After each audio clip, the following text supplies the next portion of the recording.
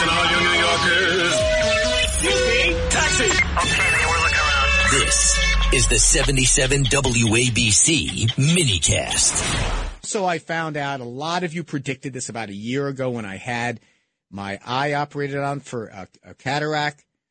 Many people called in and said, did you only have one or did you have both? And I've said, well, I've only needed in one. And most of these smart callers and smart emailers said, don't you have both those eyes for about the same time? The answer is yes. I've had them for 59 years, and so the other one now needs to have it. So I'll probably get that done in a month or so. So a little bit of choppy news in my week, but overall, very grateful to be here. Let's get to some of the numbers of the week. 800-848-WABC, 800-848-9222 is how you can call in and be part of the show. WeinerWABC@gmail.com. A lot of lovely emails and notes and social media posts about our 100th episode last week. Really grateful for all the support. But let's go to some of these numbers. One number is $5 million. $5 million that, and if you remember this, Prove Mike Wrong Challenge. Mike Lindell, the MyPillow guy, said, I've got all this data that shows the Chinese hacked into the election systems in the United States. If anyone can prove me wrong, I'll give him $5 million. Well, some pro-Trump guy showed up at this rally where he was saying it. He got the data. He proved him wrong. Mike Lindell said, I don't want to pay. An arbitrator says you have to pay. Mike Lindell went into a court and says, I still don't want to pay. And the court this week says you got to pay the guy, so he'll be $5 million lighter. Speaking about court proceedings that are very expensive, here's another number of this week. $112,000.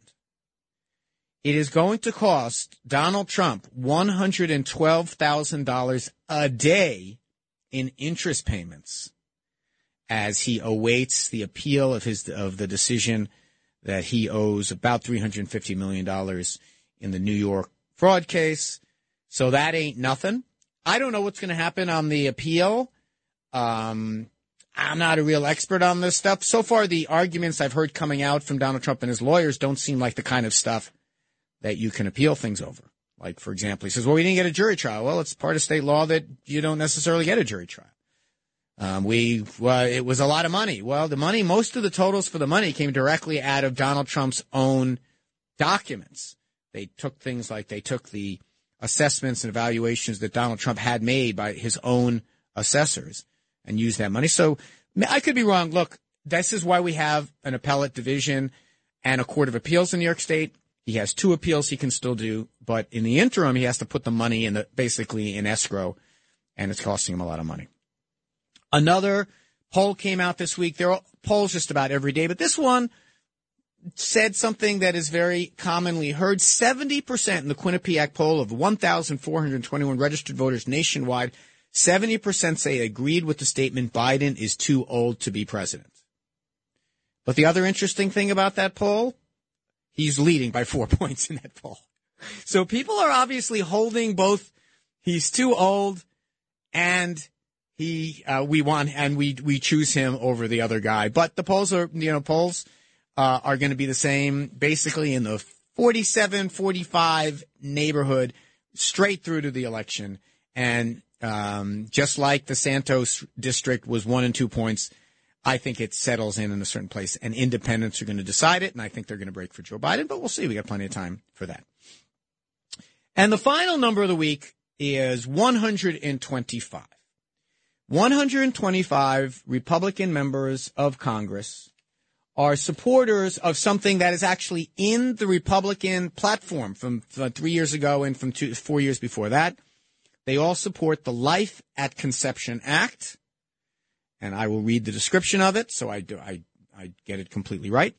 This bill declares that the right to life guaranteed by the Constitution is vested in each human being at all stages, including the moment of fertilization, cloning, or any other, I think this says, moment which an individual comes into being. Now, why do I make that one of the numbers of the week?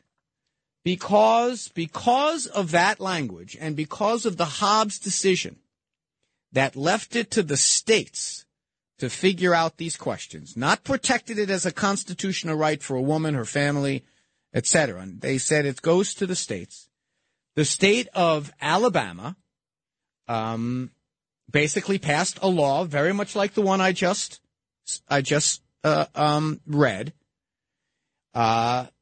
And the Alabama Supreme Court read that law, that Alabama law, and they decided that frozen embryos and test tubes as part of in vitro fertilization shall be protected life, and to take that life means that you're a criminal.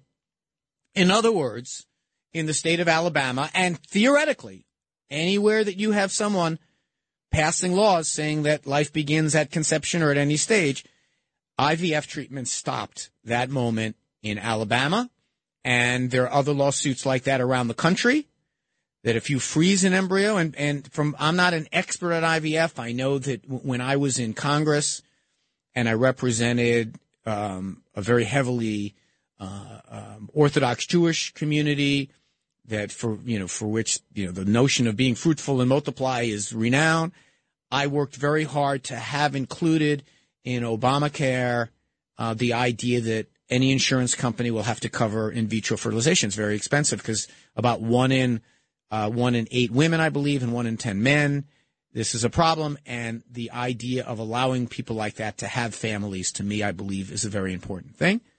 And IVF is expensive, but it involves, and again, I'm not an expert in this, it involves extracting as many embryos as possible because you don't know what's going to take as part of IVF. And anyone has experience with this that wants to call in, 800-848-WABC. So the state of Alabama, that court didn't get it wrong. It's not like the court overreached. All the court did was it took this Alabama law that basically was very similar to what I just read is being replicated in other places, which is basically, there are people who argue that life begins at conception. So an embryo can't be frozen. An embryo can't be stored. An embryo has rights. An embryo can't be transported. And so now the Republican Party is bending over backwards to try to say, oh, we didn't mean that. Well, that's the problem. When legislatures, mostly men, decide they want to make decisions about these types of things. I always wonder where the real conservatives are when you have conversations like this. True and real conservatives would say, wait a minute, government should not get to make a decision whether someone can have IVF treatments or not. That's not the role of government. And I, a liberal with libertarian instincts, says the best argument against to protect a woman's right over her own body is the small government argument, meaning government should not be making these kinds of rules. But now Donald Trump has said, oh, no, I support IVF. Oh, no, says Speaker Johnson, the God-fearing Speaker Johnson, who is one of those 125 Republicans.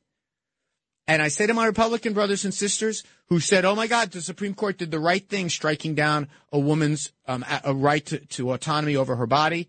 Leave it to the states, everyone said. Leave it to the states. Well, now it's in the states.